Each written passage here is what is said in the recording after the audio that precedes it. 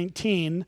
Psalm 119 is the longest chapter in the Bible, longest single chapter. And this whole summer, pretty much, except for the few weeks that I haven't been preaching, we're going to be in Psalm 119, and we've worked our way through most of it, or a good chunk of it so far. We're probably 3/4 of the way through. I'm going to have Pastor Chris is going to continue to preach in Psalm 119.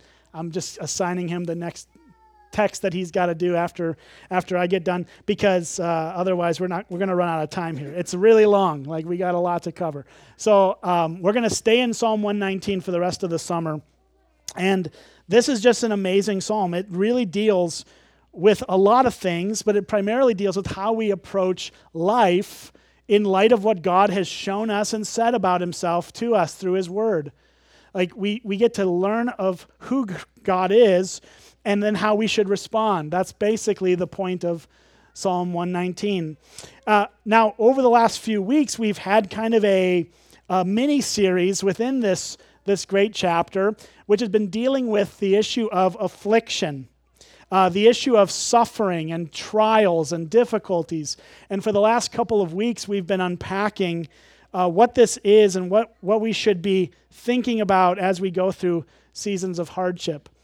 And so 2 weeks ago, we started this kind of mini-series within the series, and we saw how Jesus meets us in the midst of affliction with his comfort, and that he comforts us through his word, he comforts us through his presence, and he also comforts us through his people. And so we talked a lot about affliction and comfort a couple weeks ago. And then last Sunday, we looked at how Jesus uses affliction to get us to where he wants us to be, that he actually has a purpose for it, that nothing in our lives is meaningless. And that's really important, right? We can feel like going through hard things isn't doing anything. It's just harming us. But that's not actually what the Bible teaches. The Bible teaches us that God uses affliction to get us to Jesus and to show us what we need to learn about the things he's teaching us, and to get us to see his faithfulness and who he is and how he comes through. So those are the last 2 weeks now. But today, as even though we've looked at the last couple of weeks at how God responds to suffering, today we're going to look at how we get to respond to suffering. Right? I know we've kind of touched on it a little bit as we've talked through the last couple weeks, but this is all about, this whole passage in front of us is how do we, as followers of Jesus, embrace and respond to suffering and affliction in our lives? What should our deal be on this, right? Like, we've seen that Jesus meets us in comfort. We see that he does things with it. That's wonderful. That's vital. That's actually foundational, because if we don't know that Jesus is doing something in our affliction, we're going to be just like rudderless ships. We're not going to have any direction. We're just going to be freaking out. But if we know that God is sovereign, even in the midst of hard things, we can now go from there into, okay, here's how I should respond in this. And that's really where the text takes us. So starting in verse 81 here, we're going to look at 4 things through these 16 verses, 4 things that we should do in light of affliction, in light of suffering. And look at the first. It's actually in verse 81 and the first half of 82. Here's what it says. My soul longs for your salvation. I hope in your word. My eyes long for your promise. So that word longs is repeated twice in this verse and a half, right? My soul longs for your salvation. My eyes long for your promise, which promise is just another way of saying salvation here in this context. And so he's saying, my soul longs for those things. I'm hoping in your word, but I'm longing for you to do something. Now, we don't use the word "I'm longing for something" a whole lot, unless we're maybe poets or something. It's just not like, just doesn't come off the tip of our tongue most of the time. Like, it's kind of an over-the-top word. But when you say that you're longing for something, it means that you really, really, really need it, right? Like, you need it a lot. And that's like, it's just another way to express that, like, this desire, this need, this longing. And so here's what this is pointing us to really simply. It's that we need to acknowledge in the midst of affliction, we need to acknowledge our deepest need is Jesus. In the midst of our affliction, our deepest need is not that we get out of this affliction. Our deepest need is not, I just need to have all this fixed in my life. That would be really nice, right? And of course we want that, but that's not your deepest need.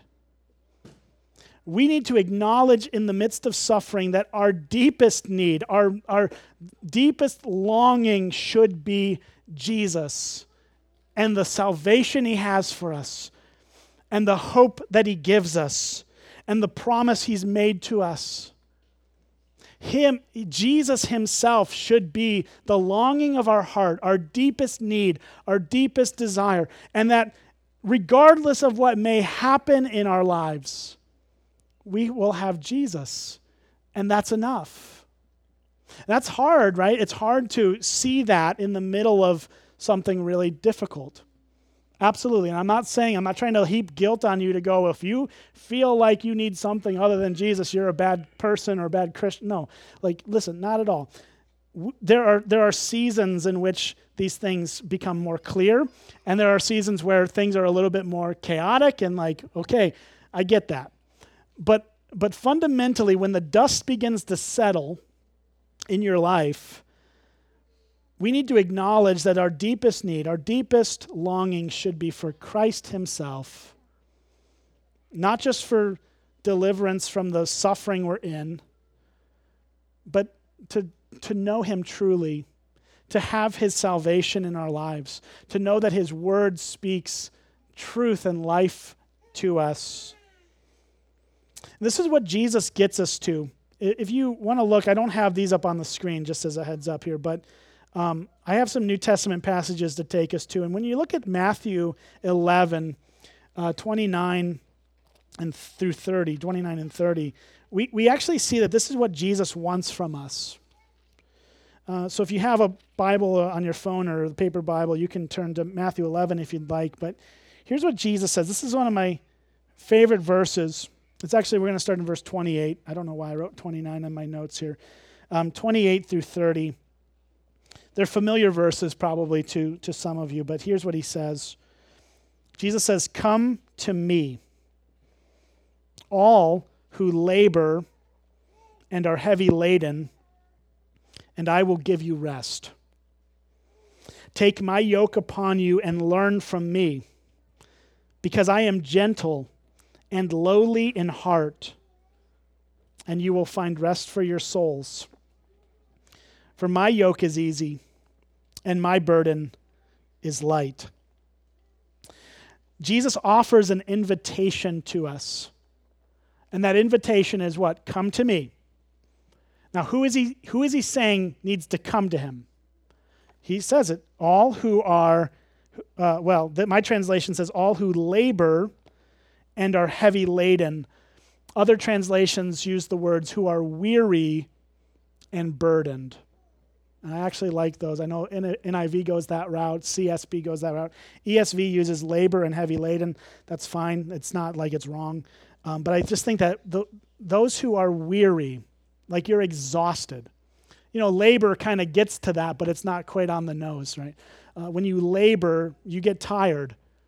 Well, Jesus is saying if you're weary, if you're exhausted, if you've just come to the end of yourself, if you've got nothing left in the tank, you need to come to me. And what will he give us? He says it. And I will give you rest. And he tells us then to take his yoke upon us. Now, a yoke is an instrument it's a farming instrument.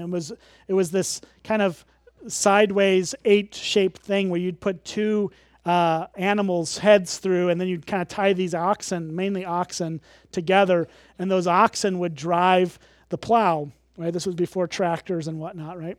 So you'd use this team of oxen to pull the plow, but often they would use a yoke to attach a younger oxen to a more experienced oxen, and that older, more experienced oxen that knew how to pull in the straight line and not get distracted by, the squirrels, or, the food over here, right? He would keep that younger, smaller oxen in line because of the yoke, right? They're tied together, and they'd teach that younger oxen how to plow a field.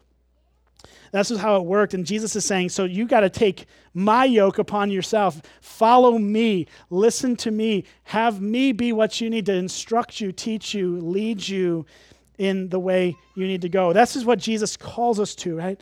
To acknowledge that we need him, and we need him at the most deep level of our hearts.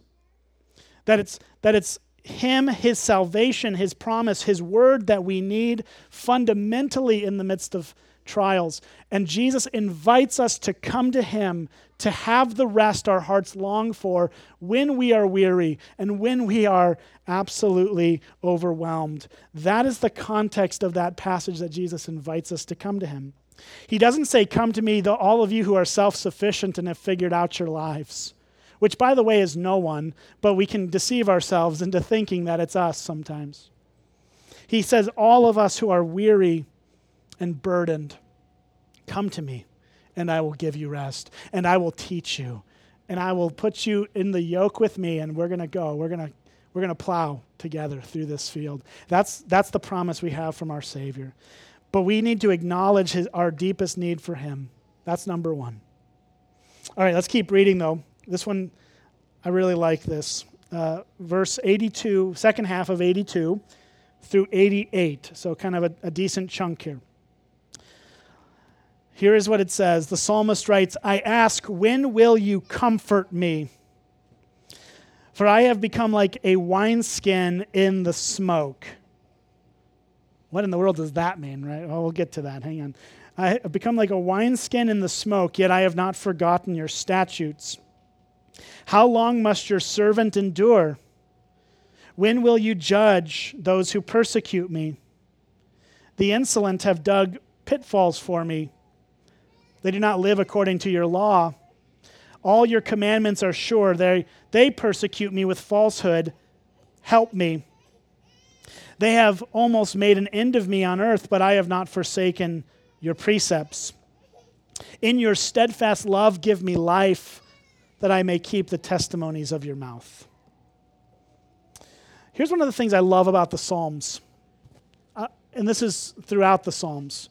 You just see such brutal honesty between the psalmists and the Lord. They don't seem to present their lives before the Lord like it's all fine and dandy, like they have no complaints. Actually, there's a lot of psalms that are just complaints, just complaining to the Lord and saying, Lord, why are you doing this? How long do I have to put up with this? Why is this going on? This is a common thing throughout the Psalms, and we're seeing it here. He asks numerous questions, right? He says, I ask, when will you comfort me? So that's the first question, right? When will you comfort me, Lord? When are you going to show up? Meaning, he's not being comforted yet. And he wants to be comforted, but he's not getting that comfort. So he's asking the Lord bluntly, when are you going to show up and comfort me? And then in verse 83, he uses this very strange idiom. Well, it's an idiom. It's something we don't really use a lot, but he says, I've become like wineskin in the smoke. And I was like, what in the world is that? I've never heard that phrase before. But basically, this is a Hebrew idiom that, again, they lived in a time when there wasn't a modern era when this was written, right? So basically what he's conveying here is that a wineskin, being exactly what it sounds like, it's skin, it's like a leather container that you'd put wine in. Well, if that container is exposed to smoke for a duration of time, it dries out, right? Smoke dries things out. We know this. This isn't rocket science. And that wineskin, that leather wineskin becomes cracked and brittle and becomes useless ultimately to hold the wine because it becomes too dried out. And so when he says, I become like wineskin in the smoke, what he's saying is like, I'm all shriveled up and I'm dying here, Lord. My soul is dead inside. I'm just like dying here. And we wouldn't use the idiom, I'm like wineskin in the smoke. We would use, I've got nothing in the tank, or man, I can't do it anymore, right? We would say these kind of things, but that's the mentality he has. And he's using a strange phrase to get there, but that's the point. He's telling the Lord, I've got nothing left. I'm done. I'm just totally dried out. But then he says, I haven't forsaken or forgotten your statutes. Even though he feels like everything is not going well, he still knows the Lord's word is true. And then he goes from there in verse 84 to continue to ask questions. He asks 2 more questions in verse 84. How long must your servant endure? Meaning, how much longer do I have to suffer like this, Lord? How much longer? When will you judge those who persecute me, is the next question. In other words, why are you letting these people harm me so much? When are you going to show up and stop them? And then he talks about these people for a little while in a couple verses, right? Verse 85 through 87, basically he's just laying out how the people around him have done so much harm to him. They've dug pitfalls for him. They persecute him with falsehood. They lie about him. They've almost made an end of me on earth. And he's going, how long are you going to let these people continue to do this to me?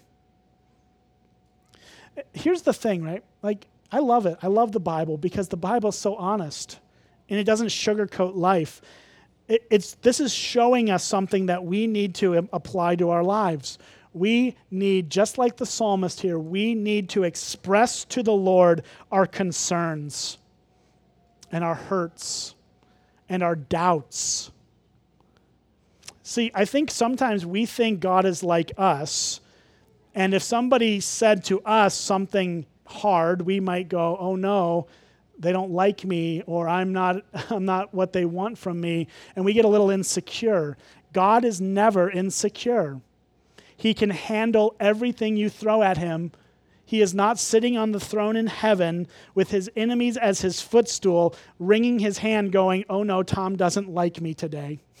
He doesn't do that. He's not worried about that. What he is worried about is my heart, and he wants my heart to be drawn to him.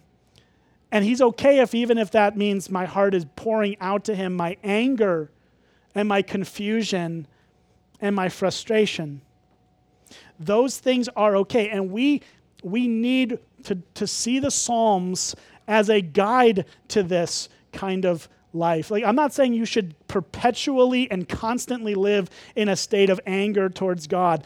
Obviously, we need to pivot from that and move past it. But if you are in a season of suffering and there's nothing but confusion in front of your face, then it's actually genuine for you to say to the Lord, you know what, God, I don't get what you're doing here.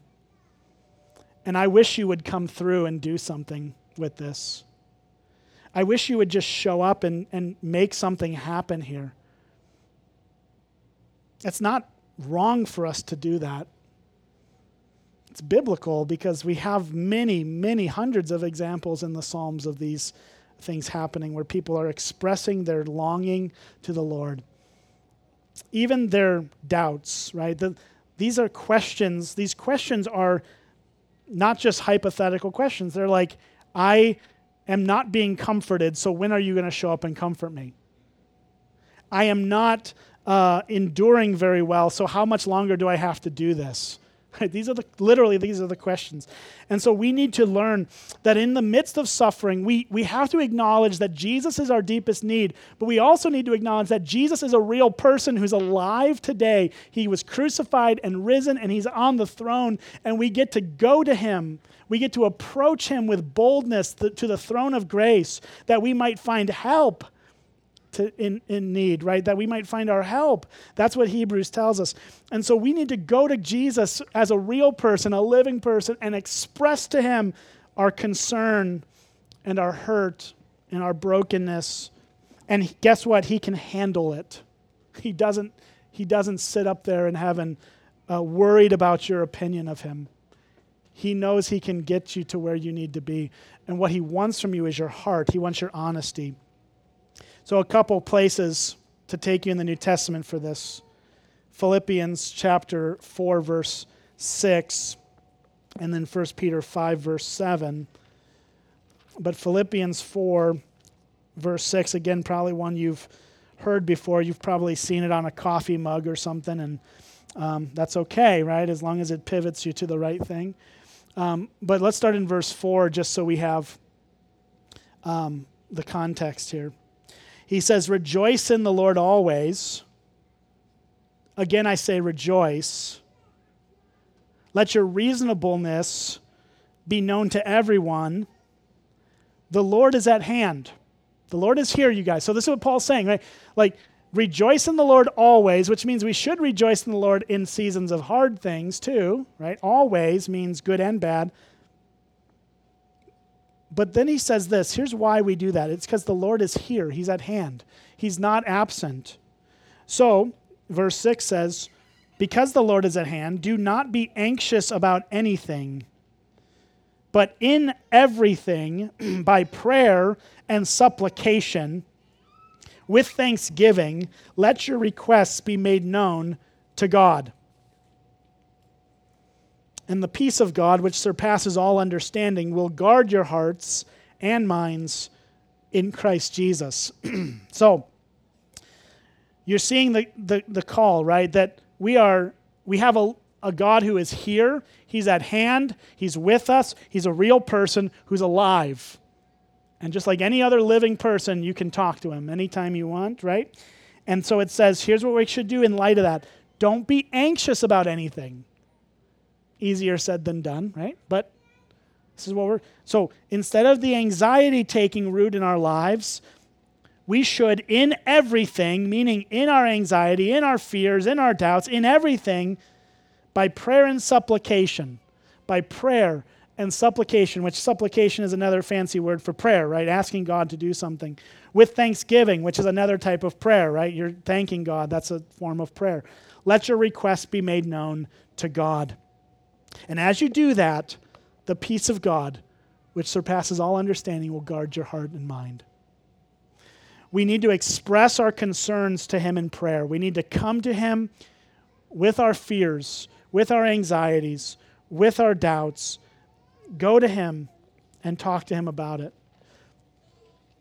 I know this is like kind of one of those, well, yeah, obviously kind of things, but how quickly we ignore it or forget it or choose to just stew in our fears and worries. Peter says it similarly, but a little differently in 1 Peter 5, verse 7. He says, we'll read verse 6 to get the context. He says, "Humble yourselves, therefore, under the mighty hand of God, so that at the proper time he may exalt you." Then he says, "Cast all your anxieties on him, because he cares for you." So if you're a fisherman or a fisherwoman, right, you know, casting, you're throwing it out. Throwing it out. What are we to cast to him? Our anxieties. Some translations I actually like a little better. He says, "Cast all your cares on him because he cares for you." The things you care about, the things you're fearful of, the things you're worried about, he wants those things. He wants you to come to him with those things. It's a way to humble ourselves before him, right? That's what he starts with in verse 6. It's humble yourselves, therefore, under the mighty hand of God. How do we humble ourselves before the Lord? We cast our cares on him. Because by not holding our anxieties inside, but giving them to the Lord is a way to humble ourselves before him and say, I can't fix this, Lord. I can't change this. I can't do anything with this, so you have to take it. I'm going to cast these things to you. I love the Bible for these reasons, that it just is so honest and gives us real help. Like, these are simple things. And nothing I'm saying to you is probably blowing your mind with, I've never heard this before. I should pray? What? Like, you know this, but we need the reminders that that's what God wants from us. He wants us to talk with him and talking through things with him will help us in our trials, in our afflictions. All right, let's go to the third thing, though. Got to keep rolling here. Verse 89 through 90, the first half of 90. Okay, it says, "Forever, O Lord, your word is firmly fixed in the heavens. Your faithfulness endures to all generations." Let's read that again. "Forever, O Lord, your word is firmly fixed in the heavens. Your faithfulness endures to all generations." So let's follow the train of thought here. Okay, let's follow the train of thought. We've seen in verses 82 through 88 the expression of our concerns to him, but now there's a flip side of the same coin. When he says, "Forever your word, O Lord, is fixed in the heavens," what we're being told is that not only do we speak to God in our struggles, but we have to let him speak to us.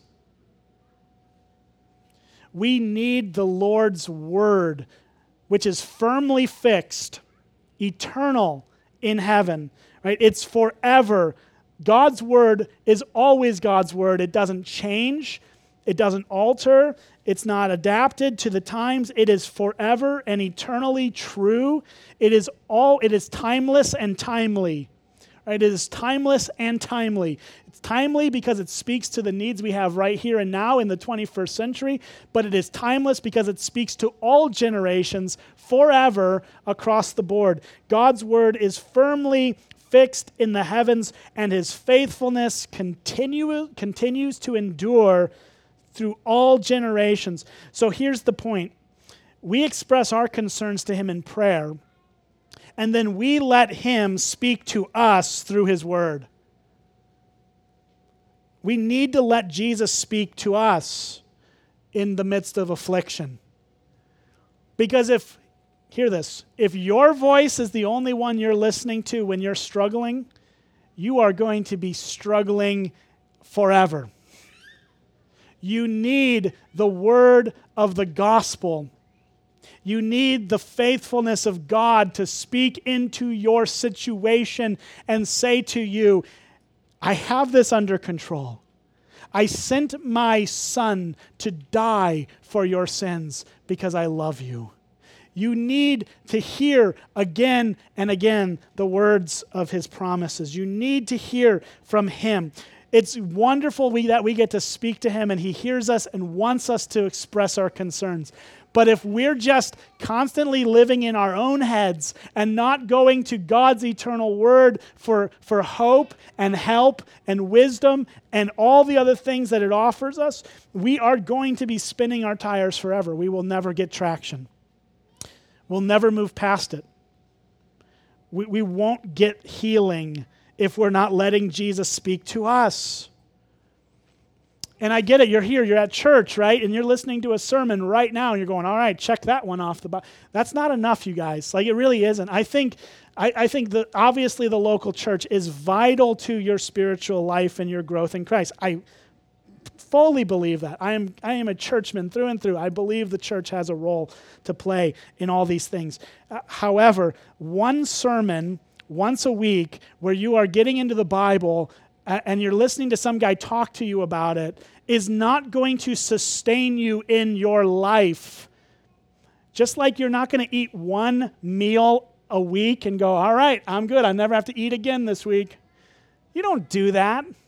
I know you don't do that. You know I don't do that. You're just looking at me. You're going, "Yeah, that guy knows. That guy knows what he's talking about on that." But we don't just eat one meal a week, because our bodies need fuel and sustenance, and your soul needs it too. The Bible is God's word, and it's described to us as the bread of life. It's described to us as our very food, right? Jesus tells Satan in the wilderness, man does not live by bread alone, but by every word that proceeds from God's mouth. Jesus was starving to death in the desert, and he could have taken stones and turned them into bread and had a meal. And Satan wanted him to do that in his own strength, apart from God's will. And he said no, because you know what? Life is more than food. What really matters is that our souls are alive and well-nourished. You guys need to be in the Bible. You need to.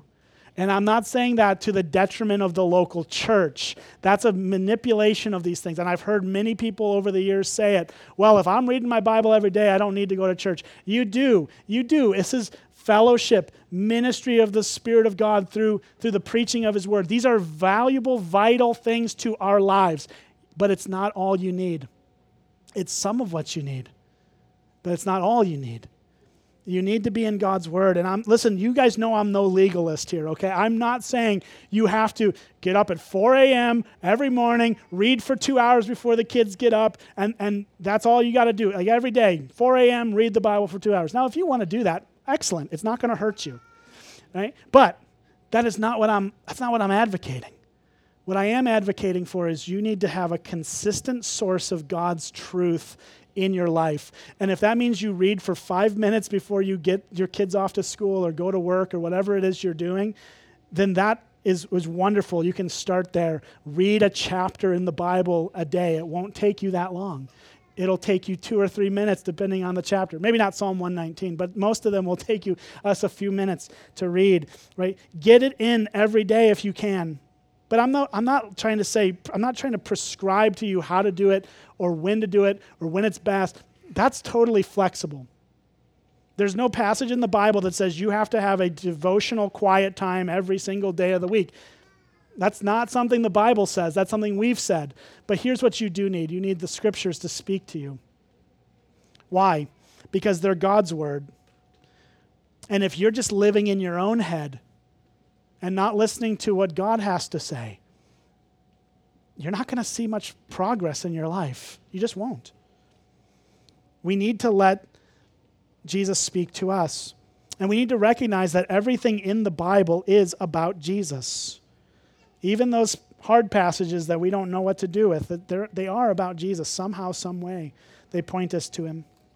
But here's what Hebrews chapter 1 tells us about this.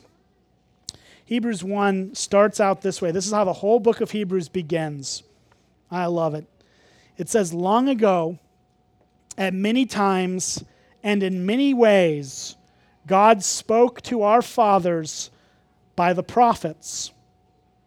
But in these last days, meaning right here, right now, right? We're in the last days, and not in a weird, like end timesy kind of way, but the fact is we are in the days between Christ's resurrection and Christ's return. The New Testament calls that the last days.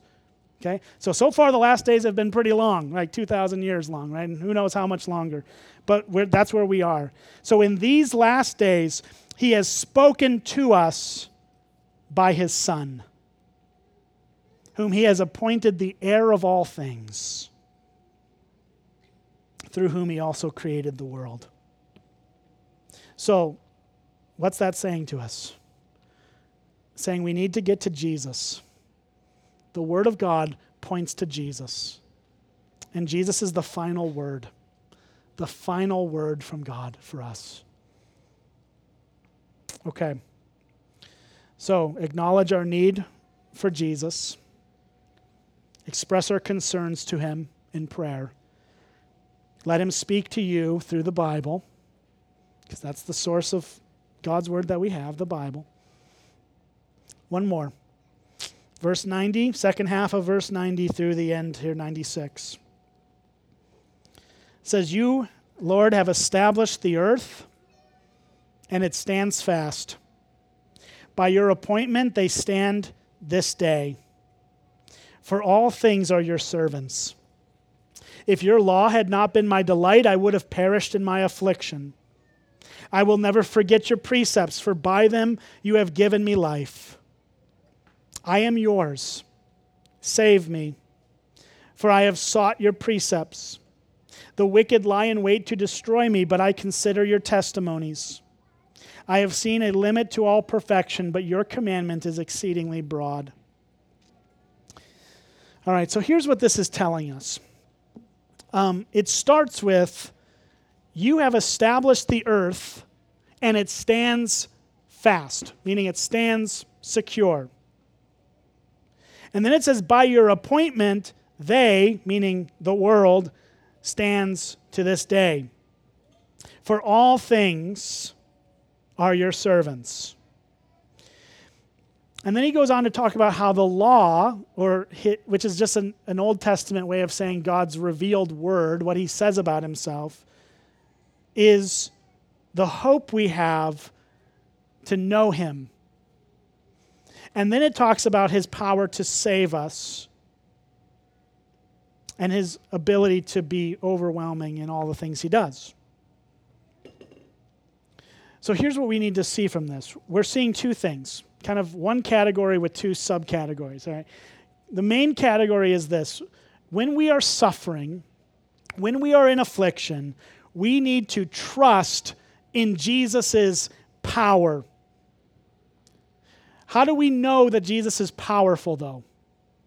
Gives us two things. He created the world. Did you do that today? No, me neither. Jesus did that many, many years ago.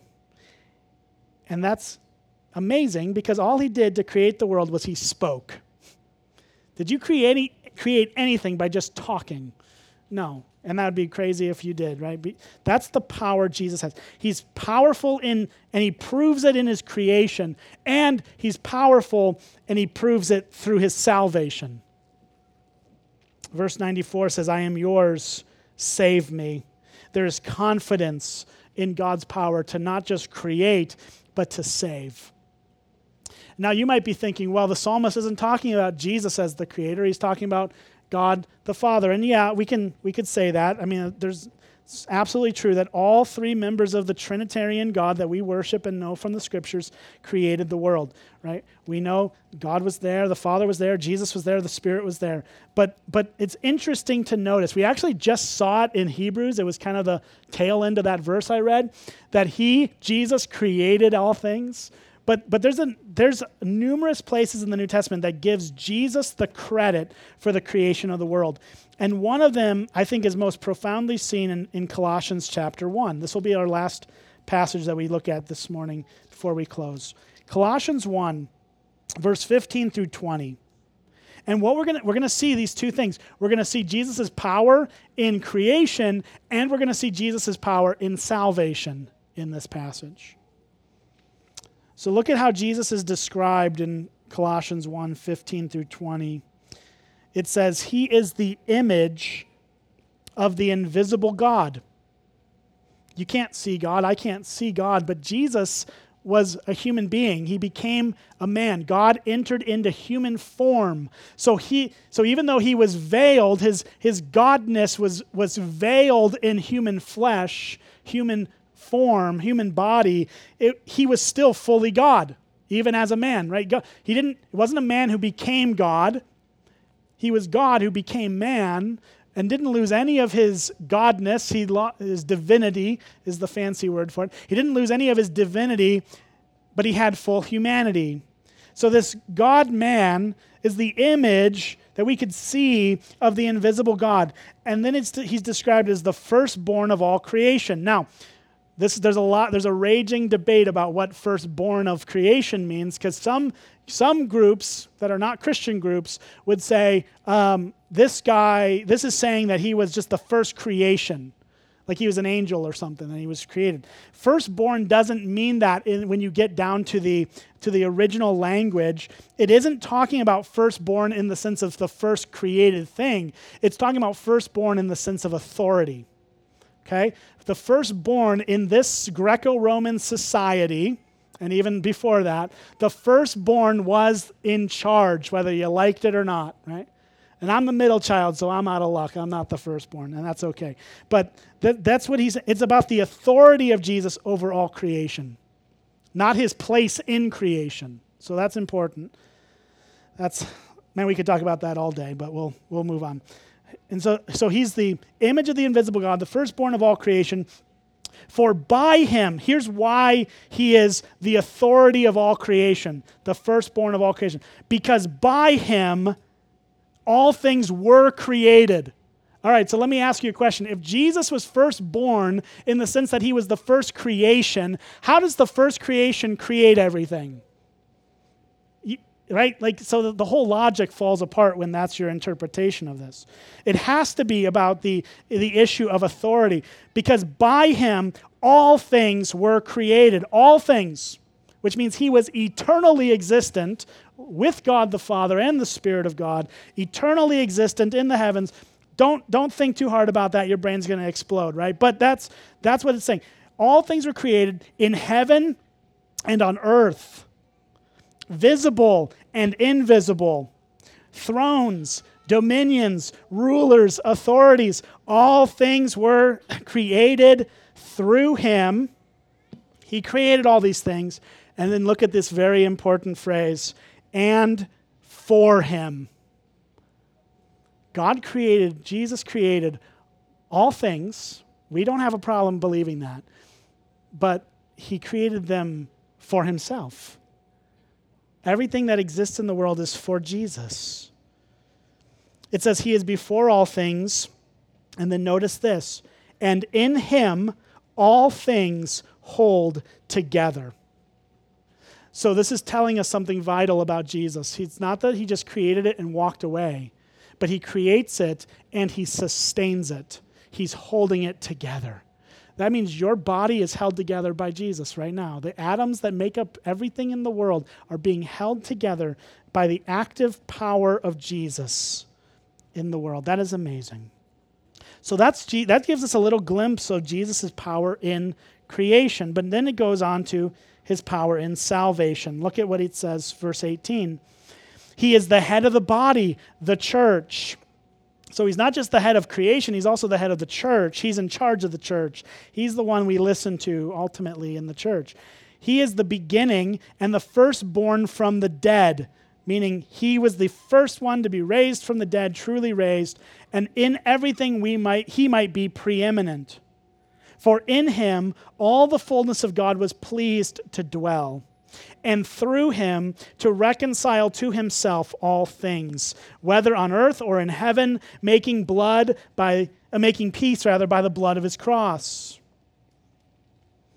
And then he talks in verse 21 and following about how we were dead in our sins, and Jesus, through his sacrificial death on the cross, makes us alive. Okay. Here's the thing. If this is the God we have, fundamentally, let me ask this. If this is true of Jesus, why are we so afraid? Why? If Jesus is the one who created all things and in him all things hold together, and he's the one who died so that we could be brought into this life with him, if this is true, why are we afraid?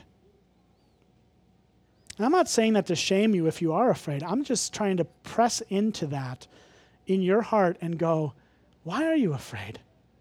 If this is your God, and he loves you, and he's with you, and he's ultimately for you. He's not against you. He loves you and he's for you. And he's the very God that created the world, sustains the world, and did all that was required to bring us safely to salvation. To me, as we're going through trials and struggles, this is where we anchor our lives. We trust in the power of Jesus. Not just hypothetically or theoretically, but practically, we trust in Jesus' power because there's nothing he can't do. There's no chain he can't break. There's no person he can't heal. I'm not saying he will do everything we want him to do in the way we want him to do it. God is sovereign. He gets to be in charge. He won't heal every person who prays for healing, not in body, but he will absolutely heal every person as we go into glory with him. That's true. And he will give us glimmers of that here and now in our earthly lives. But listen, he has the power to do all things. And that's somebody you want on your side, right? And we want to trust in him in light of that. I hope you do. I hope you trust him. If you're here and you're not sure about any of this, that's okay. We are glad you're here. But we hope that this begins to stir you a little bit closer to who Jesus is and what he does. He wants you to come to him. Let's go back to the beginning of this whole thing, right? He wants you to come to him because you're weary and you're burdened. And he wants to offer you rest. You come to him by expressing your concerns to him. You come to him by letting him speak to you. And you anchor all these things in who he is and his power in your life. Okay? That's what I've got for us. So let me pray, and we'll go on from there. Father in heaven, we thank you that you have sent Jesus in love to us, and that you would have your very own Son, this sovereign God, become human form and die in our place and rise again from the dead. We pray that these truths would rest in our lives and anchor us to you, that we would take what you've shown us today and that we would move a little bit more closely to you through them. We pray, God, that in the midst of affliction, we would not throw in the towel, but that we would continue to press in to you. I know there are people in this room right now who are just under such weariness and burdens. And you know every heart in this room better than anyone else. And so I pray, Holy Spirit, that you would just empower us, comfort us, show us the love of Jesus.